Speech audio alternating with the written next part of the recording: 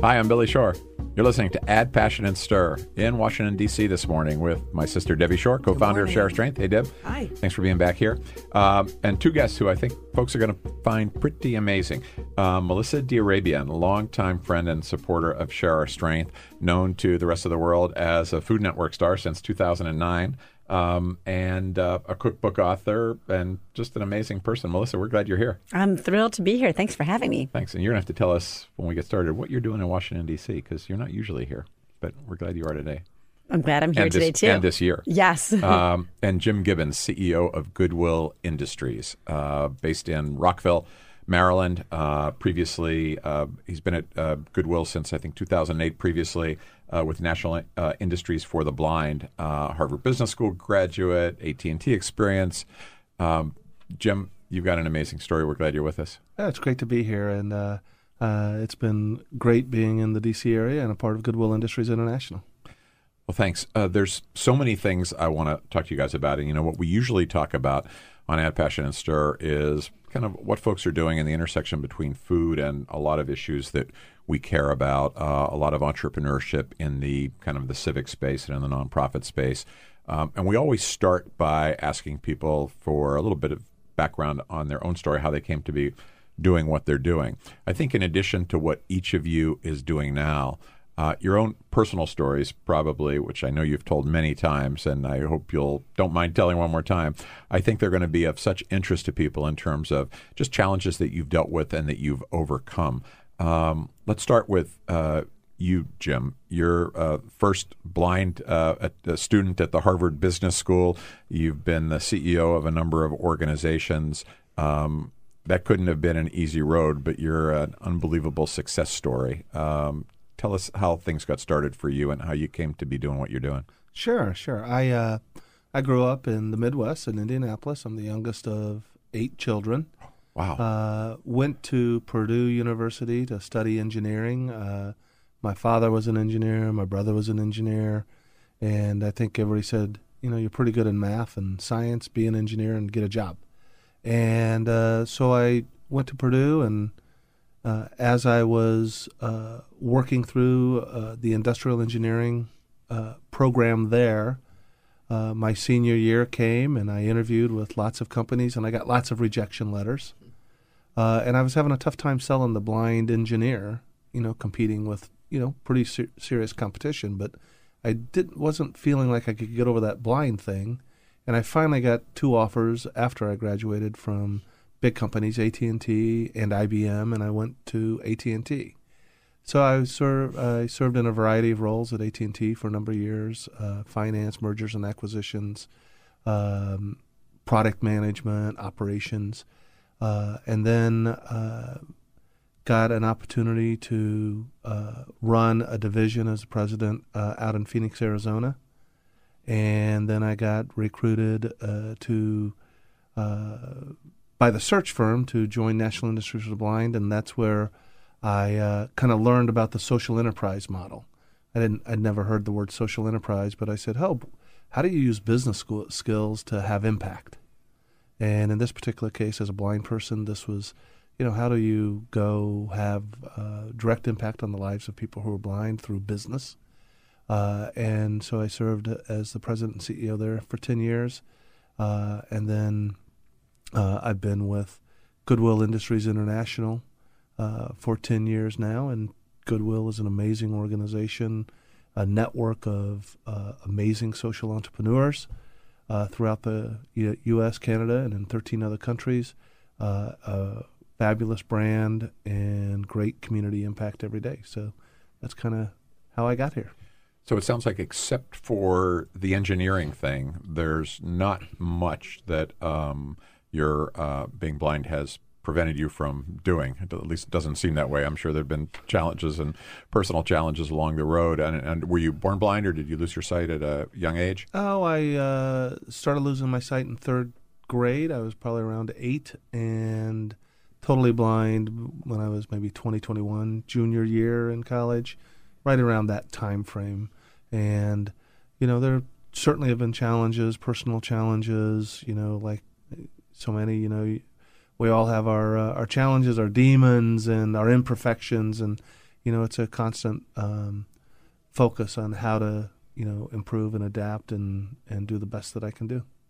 And I'm guessing that you're also an inspiration, particularly in Goodwill Industries, where you're working with so many people who have challenges of one type or another. Your own story must be, aside just from your leadership, your very effective leadership, your own story must really inspire people to realize that they can be in a position of leadership this way. Yeah, well, I hope that through my work and who I am, that offers a level of hope that no matter what your disability or what your barrier to employment or opportunity is, that you can overcome that, and it takes a little bit of tenacity and a little bit of hard work, and that stick-to-itiveness matters. Let's get Melissa into this conversation. Melissa, your website, which I think is just melissadarabian.com, which is It's .net. .net. Yes, there's like a 17-year-old kid in upstate New York who's been squatting .com for about 9 years and wants like $75,000. So until then, .net. Well, there's a lot of great things on the website, including a section called Causes I Love. And one of them is Share Our Strengths, No Kid Hungry campaign. The other is the American Foundation for Suicide Prevention. And one of the things you talk about in the explanation for Causes I Love is your own background, both kind of growing up poor, having a mom who committed suicide, I think, when you were 20. Talk to us a little bit about your childhood and particularly how it's connected you to the work that you're doing now. So my childhood was sort of an interesting one to me, in that the sort of the main thrust of my childhood was I remember being poor. My parents were divorced when I was a couple months old. Where did you grow up? I grew up in Tucson, Arizona. My mom was a college student at University of Arizona, and then she ended up going to medical school also there. So I grew up in a very lower middle class neighborhood, raised by a single mom putting herself through college and eventually through medical school. It was my sister and me and my mom, the three of us, and we truly had no money. I mean, there were days where we would open up the fridge and there would be, one or two jars in the fridge. I remember one day we opened up the fridge and there was just a jar of pickles. And it wasn't even a full jar, and none of us even really liked pickles. I think that's why it sort of outlasted everything else in the fridge, because nobody wanted it.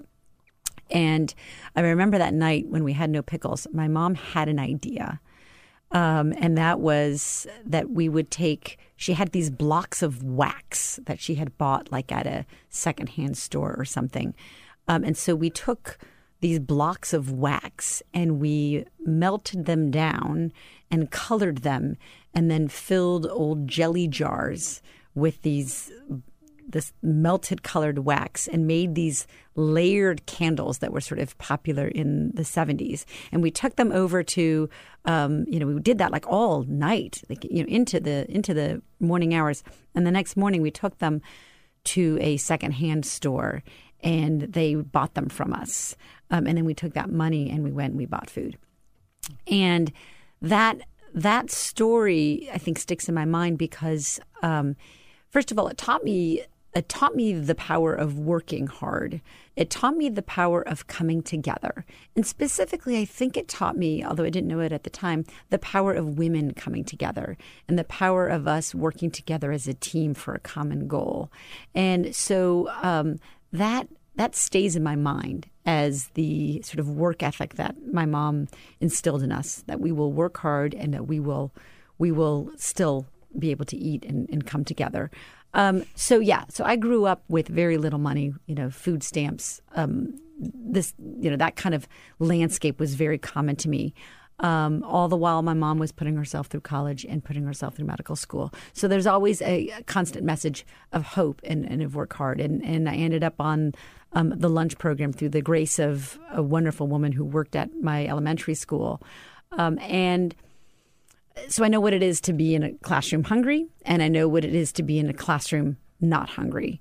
And I will tell you, I choose not hungry. And I choose not hungry because I believe that it's thanks to that woman that I had a full stomach, that I was able to get the education that I had and become an A student and go to college, go to graduate school, do all these things. And I don't know that I would have been able to have done that without food in my stomach, but I know that food in my stomach really helped me on that trajectory. How did she actually I was just going to ask how she actually intervened, the woman who helped you at school. And okay, perfect. So this secretary, this woman who worked in my elementary school, who probably has no idea, is probably no longer alive, but probably even in her life didn't realize the impact that she had on me. I'll back up and tell you that in our elementary school, there was a policy that if you forgot your lunch, you got to go to the office and get a pass for a free lunch. But it was really an IOU. It wasn't a free lunch. You were to take the IOU home, and your parents would then turn in the 45 cents the next day. It was sort of an advance on your lunch account, as it were. And I quickly learned that the days where I didn't have a lunch, that if I had forgotten the lunch, and I'm using air quotes, forgotten the lunch, that meant that I could go to the office and get a free lunch.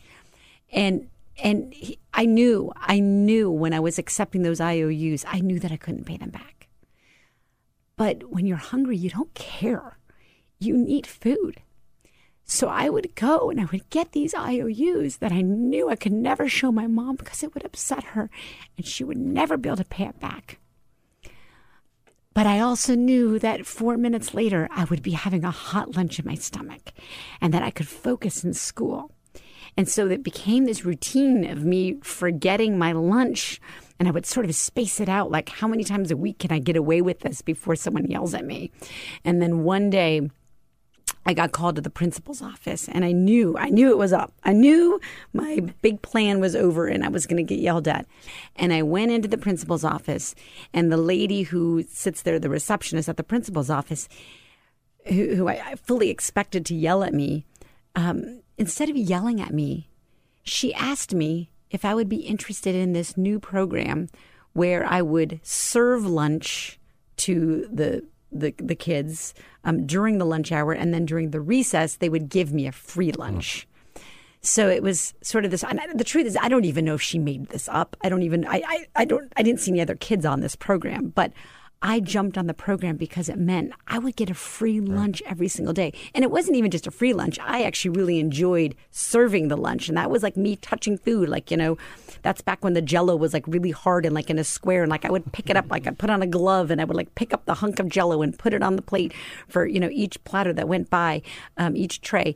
And that was my first time really working in food and earning what I ate. And that little gesture from this woman, not shaming me, but connecting with me, really changed the trajectory, I think, of my entire life. And you were how old? How old at the time? I must have been 9. Okay. We've only got one handkerchief. We're going to pass it around. Oh, yes, it's clean. I just got it. It's brand new. We're going to share it because we share here. Debbie, what were you going to ask? Well, I was just thinking about the stigma that you must have felt and that you were afraid that your mother would feel, right, about this, which is, of course, one of the biggest reasons why, even though, millions of kids are eligible for school meals, they don't get them because of the stigma. So this woman, did this incredible thing for you. As you said, she probably doesn't even know, but that, for our No Canary campaign, it's one of the biggest barriers is feeling stigmatized. Mm-hmm. And which is one of the reasons why I love the Breakfast After the Bell. Exactly. That everybody gets fed. And she gave you a job. She gave you a little job to do, Yeah. which meant you kind of deserved that, or you felt at least more comfortable. I felt getting that, I getting felt that a meal. sense of efficacy and of belonging, and honestly, of pride. I went in there every day and put on that hairnet with joy in my heart, and I think that's something we forget is people want to work, want to belong. So yeah, I think that was a big piece of it. It was the lack of shame, but of the honor that she gave me, and the respect. So, Jim Gibbons, you must feel like we're singing your song here in terms of people want to work, people want to have that dignity and purpose. That's really what Goodwill Industries is all about on a macro scale. I'm thinking just about how your personal story, Melissa, has to be so representative of the way so many people that you serve, Jim, kind of come into Goodwill Industries, but then leave in a much stronger position. Yeah, it's an amazing thing, and at Goodwill we often will use the old expression about teach a person to fish versus give a person a fish. But you got to give a person a fish for today. When we look at building capacity and capabilities, we got to realize that it's a whole person there, and that whole person has got to be served, and that could involve everything from the job skills work to how is somebody surviving and navigating through the challenges of life, and whether that's food or transportation or daycare. All of those challenges come into a person's life who's struggling, and when you look at a person as an entire person, you're able to actually help them overcome those challenges. But Melissa's story is extraordinarily powerful, and I think she's not alone. She's not alone today. What's a kind of a typical example of somebody, what their issues are, and how Goodwill makes a difference in their lives? Well, I tell you, when you look across the network of Goodwills, and each Goodwill is an independent organization, so they morph to the needs of their community, and I think that's the powerful thing about this networked model of autonomous organizations, is it gives them the freedom and the power to meet their community needs. So there's probably never a typical story, but I can tell you a story of a woman out in Tacoma, and she was a grandmother raising a grandchild with a disability alone. She was a receptionist, and she acquired a kind of a vocal cord disorder and could no longer work as a receptionist. And she decided, what do I do now? And she joined a culinary program at the Goodwill there in Tacoma. This is in Tacoma, Washington? In Tacoma, Washington. And that program is really designed to help folks enter into the culinary and the food and the restaurant and the hospitality space. And so she did the 3-month program, also worked with the organization in terms of job readiness and skills and placement. And now she works at a middle school. The laughter of the kids every day helps fulfill her life, and she's working hard in a space that she really enjoys. It's been a wonderful transition for her. Now, that happens day in and day out across many sectors, many programs, but working with individuals and trying to meet the individuals where they are, so that the Goodwill programming can be made meaningful to them in terms of their life goals and their job search. Jim, I'm wondering, is there a basic description of the clientele? I mean, I'm sure it's very varied, but are these people that have been in generational poverty? Are they kind of in and out, in between? It really is a range of challenges to employment, barriers to employment, ranging from folks who need a second chance, a young man who found himself on the wrong side of the law, to the person with a disability, to a person who lacks an education, and even folks who have been dislocated. So they've had a job. They've worked in a company for years and years and years, and that company left the community, and they've got to retrain, reskill. So it's a pretty broad base, and so the Goodwills will work with job seekers on how to update their resumes and how to make themselves marketable, to intensive placement programs, to intensive training programs. Never one size fits all. And that's really that ability to morph to community needs. Yeah. So what are the needs of your community? What are the other organizations in the community doing? How do you close the gap and meet the need? And then where are the opportunities? Because training without opportunities doesn't help.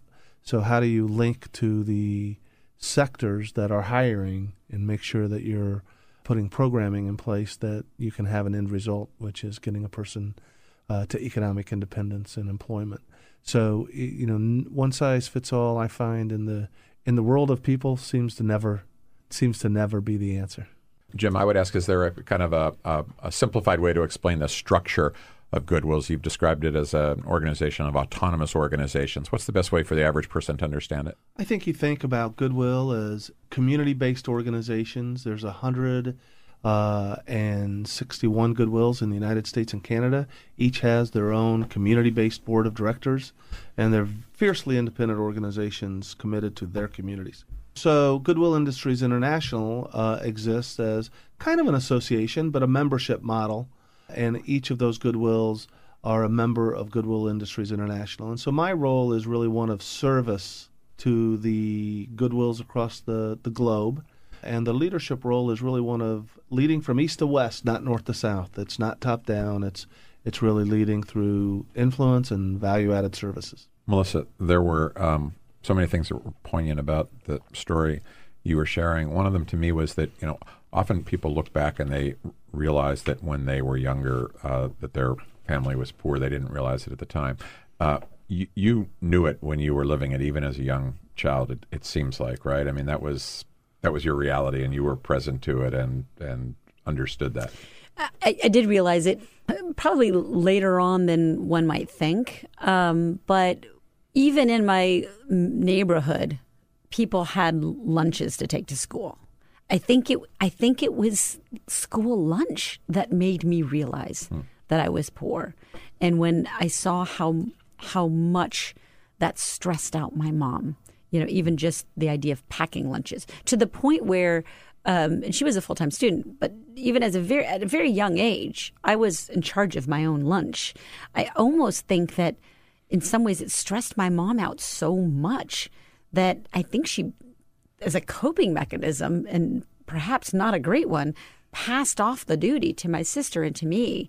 And we would have one envelope of that lunch meat, the thin pressed lunch meat that's not like an actual slice of meat, but like a compilation of lots of meats pressed together, that I remember you would get for like 39 cents for an envelope. And it was like really like see-through slices of meat. And we were allocated really one of those a day per kid for our sandwiches. And even then, there weren't 10 slices. There were only like 7 or 8 in the packet. And so we had to allocate it, but it did mean that one day a week there was no meat for the lunch, and calling it meat is kind of a joke. So I think I realized by going to my school, which was not in, I wasn't at like some great prep school. I was, in a lower middle class neighborhood. And even they all had things like Fritos. I remember Fritos. Fritos were like Katie Rudder and her Fritos every single day. It was a miracle to me that there was something in a package like that. It was a miracle to me that people showed up with meat in their sandwiches every single day. And some days I just had an apple because the see-through meat was gone for the week. Moms must just be wired to stress over these things at all ages and at all levels. And I think that's what makes moms so amazing, and it makes them, for sure, our strength at least, a really powerful force and powerful advocates. I think about the advocate that you are. I think you're right. You've got 4 daughters, right? Yeah, I do have 4 daughters, and I think that you're touching on something which is also part of what gives food its special status. That when we cannot provide food for our kids, it's not the same thing as not being able to give them the latest pair of tennis shoes. Or take them to Disney World. It's so ingrained with our self-esteem into who we are. I think at a very core level, we as parents, as people, I think, but as parents, we recognize that food has special status in this world, in that it is an equalizing force. We all need food to survive. It is an equalizing force in that at a very molecular level, we're all participating in the same food system. So if we share a meal together and we're all eating from the same roast, at a very intimate level, we have that lamb's DNA is now inside all of our bodies, creating who we are. Food has special status. So when we can't provide it for our kids, the potential for shame and stigma is very high. So it's a very unique need that we have, because it unites us. It culturally, cellularly, socially, so many levels. food plays in all of our lives. And there are very few things in this world that do that. And that's why it's so important that we feed the kids. When there's a child in this country who doesn't get to eat, I take it personally. I take it deeply in, because no child should not have access to this basic, fundamental, unifying, equalizing thing called food. You know, Melissa, the interesting thing as you talk through, your story and your passion, as you talked about opening the refrigerator and there's only pickles, and then you talked about the experience with the school for the meals, it kind of speaks to hope. And when it's only pickles, maybe there's not as much hope. And when there's an opportunity or a certainty that you'll be nourished, you can then build on that hope. And so absent that, and when you think about food and hunger and the necessity, it's the basics. Absent that, then all of the other stuff is really tough to overcome. So your story is amazing. If I can pause just for a moment right there and point out that, to anybody who's listening, if this sounds like the right thing to do for us to feed our kids as a country, absolutely. It is, I assure you, the right thing to do. However, as a business person, I would also say it is the smart thing to do. And as a citizen of this country, I would also say it is the smart thing to do, because we invest so much in education. We care so much about where our kids are getting educated, where our country is getting educated, how our schools are faring compared to, Norway or Korea, or what the social costs are. We care so much about education. And I can tell you from firsthand experience that all the money and care that we put into education as this country, in this country, will not matter if the children are hungry sitting in the classroom. So in order to protect that investment, let's do the full investment of getting those kids fed, if we're going to talk about just an economic argument. Melissa, you kind of left us almost at the doorstep or the entryway. I want to hear how you went from being that little girl who was helping in the cafeteria to a woman who has her own show on the Food Network. What was that? The rest of that journey like? I was a very good student. I did go to college. I went off and earned my MBA, and then worked in strategy and finance. I worked as a consultant for a number of years. I worked for the Walt Disney Company for a number of years in finance and strategy.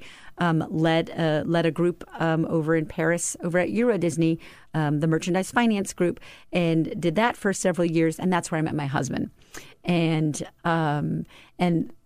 then after we were married, I became a stay-at-home mom. I had 4 daughters in 2.5 years. So you can get pregnant while breastfeeding. Just a little tip for everybody. And when I had those 4 kids, I became a stay-at-home mom. Twins, because that would be pretty hard to do if you didn't have twins. Yes. The first 2 were 12 months apart, then 18 months until I had the twins. So 2.5 years, 4 kids. And then I became a stay-at-home mom, because who's taking that on other than the mother? And then when the twins were just about a year old, so I had a 3-year-old, a 2-year-old, and then 2 almost 1-year-olds, I started kind of getting an itch to do something. I actually said to my husband, are we supposed to have a 5th child? Because if so, that's a shame. I already had my tubes tied. What now? And my husband said wisely, maybe it's not a child you're after. Maybe it's a project. Maybe you just need to kind of do something. And so that's when I started doing local speaking. I was living in the Dallas area. I did local speaking about cost-saving measures in the household. Everything from in the kitchen to how to lower your real estate bill. So I really was leveraging my MBA and my cost-cutting savvy that I used at the Walt Disney Company at the corporate level, but I applied that to the household income and then spoke about that. And that's what led to one of the favorite topics that everybody wanted to know about, which was how I was making my own homemade yogurt in my Texas garage and using organic milk to make yogurt. And I was saving, $120 a month by doing this. And that's what everybody wanted to know about, was how to make yogurt. So cooking had always been part of my life and a big piece of it. And I'd, taken classes here and there, but I was not a professional cook. But that yogurt question turned into me finally making a video, because I started inviting people into my home to show them how to make yogurt. And I still had 4 kids in diapers, and something had to end. So I made this video, and then that's what led to being on Food Network Star, which then led to me winning Food Network Star, which then led to the show $10 Dinners, and that kind of started it all. And 2 books, $10 Dinners, and Supermarket Healthy. Mm-hmm. And I'm working on my 3rd book as I literally have the executed contract that I haven't opened up for my agent that literally came 3 days ago on my desk. And what's it going to be? Well, it's actually my first non-cookbook, and it's a book exploring the intersection of food and faith. Jim, you're an MBA also. You also write a lot. I've read a lot of your writing on HuffPost. You probably don't make yogurt to the degree that Melissa does. But you've tried to use your voice and your platform as a way of helping more people understand what the potential of social enterprise is. And as Melissa was talking, I was thinking about, you were talking about your husband's idea that you needed a project instead of a 5th child. One of the things I know you've written about, Jim, is the search for purpose that a lot of people go through, and you must see that in a lot of the people that you serve as well.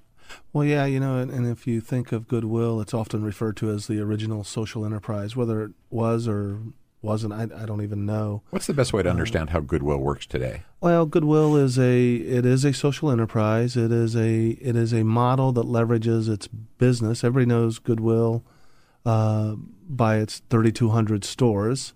But the power of Goodwill isn't the stores, but it's the stories of the people, like the story of Anita, who I shared earlier.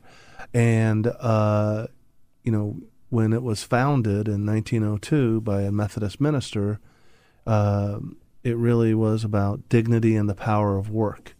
And so Goodwill's leveraged, this business model as a mission delivery vehicle to support people with first-time jobs, transitional employment, skills development, and then also to support incremental programming that could be very sector-related or education-related or program-related that meets the needs of their local community. So that economic model of the Goodwill store is not only a mission delivery vehicle but also a supporter of other programming. And it's very self-sustaining. Now Goodwills will have a variety of other social enterprises within their umbrella, but that's the big one that people know about. And I think the differentiator and from a social enterprise perspective is how do you leverage business to have impact and sustained impact? And that's really what the Goodwill model allows for. It doesn't mean that it's not hard and there's not competitive pressures, and Goodwills don't struggle from time to time, but over 100 years, Goodwills have been able to kind of sustain their community service because of that social enterprise model. You mentioned competitors. Do you have competitors, at least on the retail store side? Yeah, I think the powerful thing about the leaders of Goodwill throughout their communities is that they are compassionate, but also fierce competitors. They've got for-profit, online, and they got competition coming at them from every level. So what that does is it makes them stronger. It makes them build the capacity to react to the marketplace. And then when you react to the marketplace, your service levels go up and you focus on the customer, and more importantly, you focus on the people that the Goodwills serve. And I think Goodwills have learned how to treat them as customers. And I think that's been a differentiator that has allowed for not only success but sustainability. Do you feel like the social impact part of the business is like as understood as you'd like it to be, or do you feel like because I still thought of, until I learned a little bit more about Goodwill Industries, as the stores. I'm sure you get this. This is like a big, I'm sure, issue internally. But is there a conscious effort to sort of change that balance a little bit? Yeah, it's a constant discussion throughout the Goodwill network. Do people know what we do for our mission? And at the end of the day, Goodwill was 2 years in a row through the World Brand Value Index, the number one purpose brand. And, so I think generally people connect the dots on the purposefulness and the impact. Not always do people know the specific programming levels of work. And so, Goodwills are constantly working to convey the stories, the mission, and the programming to the community. But it seems like it's, it's something we have to do every day. And it's probably because the complexity of the kind of programming. I mean, each Goodwill themselves is a pretty complex organization with multiple types of programs serving a wide range of populations, meeting their top line, their bottom line, and their people line every day. And that's what they're focused on. When we started Share Our Strength, we had this notion at the beginning that charitable dollars would not be enough, that we had to find ways to be more self-sustaining, and that instead of just kind of fighting for our share of the charitable pie, we had to find ways to make that pie grow. So we set off on a whole range of kind of innovative and entrepreneurial activities, mostly in the space of cause-related marketing and corporate marketing and so forth. And it really became a very powerful engine for our growth. And then as we started to talk about it, I started to write about it, see who else was doing this, what we called kind of creating community wealth, because we were creating wealth that wasn't personal or corporate, but it was wealth that was going back into the community. As I started to do some research, I realized that Goodwill had been, a pioneer from the very beginning. That Goodwill was ahead of almost everybody in terms of really thinking that way. And you mentioned social enterprise, which is really a way of saying using kind of entrepreneurial business strategies to generate support so an organization can be more self-sustaining. Or maybe you have your own definition of it. I've never quite known if there was a fixed definition of social enterprise or social entrepreneurship. They kind of get confused. But it really struck me early on that Goodwill was such a big leader in this notion of having to, find ways to leverage business skills to be self-sustaining. Yeah, I mean, I think that's the beauty of it. And if you think about the millennials of today, and your original question was that of purpose, you see people are really looking to connect the dots on purpose in their lives at all levels. And you see companies really trying to enhance their corporate social responsibility programs from a PR effort to something that's actually substantive and impactful. So I think our society is really focused on, how, as individuals, how do I have an impact with the work that I'm doing. So, Goodwill is just a seasoned model of that, but you see that society is striving for that at many levels. As we start to wrap up, I don't want to let you off the hook on this conversation about faith, because I know faith is a big part of your life, and you're writing a book about food and faith. So really what I want to hear from each of you is kind of what's next as it pertains to you, Melissa. I'd love to hear about the book and how faith relates. But Jim, when we come to you, I also want to hear about what your kind of plan is for where Goodwill goes from here. So what's next? Yeah, food and faith. Yes. I know what's next. Trust me, that's my whole life over the next few months. So food and faith, I'm really deeply excited and honored that I'm going to get to write this book on food and faith. I didn't realize how, I mentioned the food life cycle, from seed to washing the dishes when people leave. I didn't realize that God has been speaking to me through food, through all of these life cycles. God has something to say about food in the Bible in every single one of those life cycle spots on the whole spectrum from seed to washing the dishes. And I think that there's not a lot of voice about that. There's not a lot of conversation. There's some agricultural sustainability conversation going on, mostly in the academic Christian world. And there's conversation about bringing people around the table, the church potluck and that, and there's some conversation about feeding the poor. But that's, when we're talking about the intersection of food and faith, that seems to be the conversation. And there's so much more. So the book that I'm writing is very theologically based. But it's also memoir-esque, because I realized as I was exploring all of these themes that God has used food in my life to draw me into Him and to my purpose. And so a lot of the book is memoir-esque, sort of autobiographical, with theological underpinnings.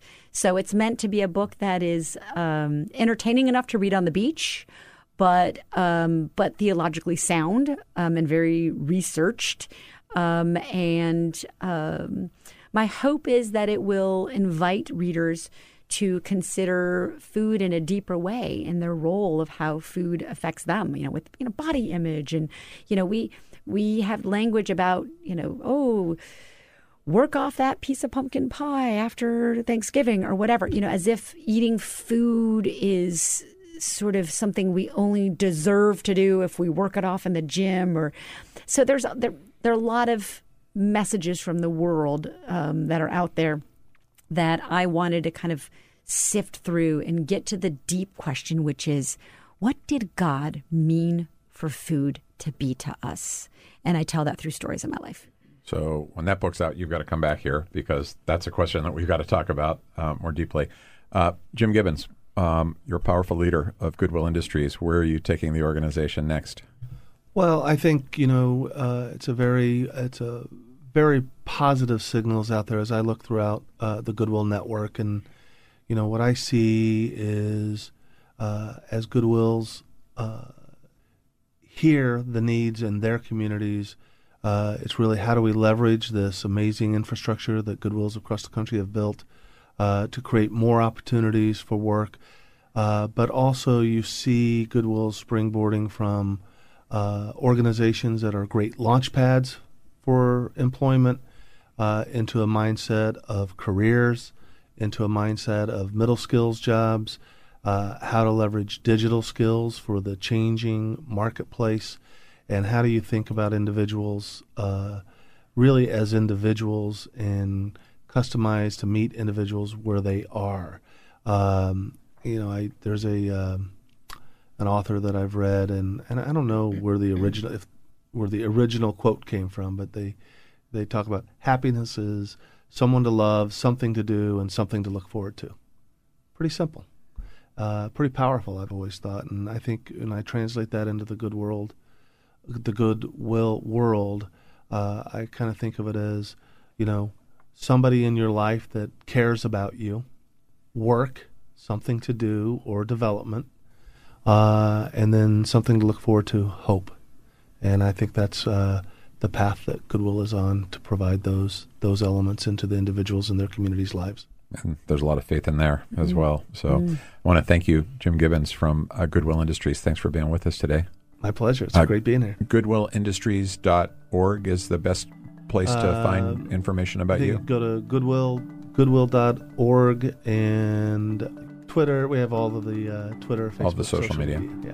Excellent. And Melissa D'Arabian, melissadiarabian.net is the place to find your books, your TV, your writings, your speaking schedule, everything you're doing. So glad to have you with us. So thanks so much for having me. And of course, my sister Debbie Shore, who only an 11-year-old would confuse as a chef. Thanks for being with us, Deb. Never making anything for you again. Thank you.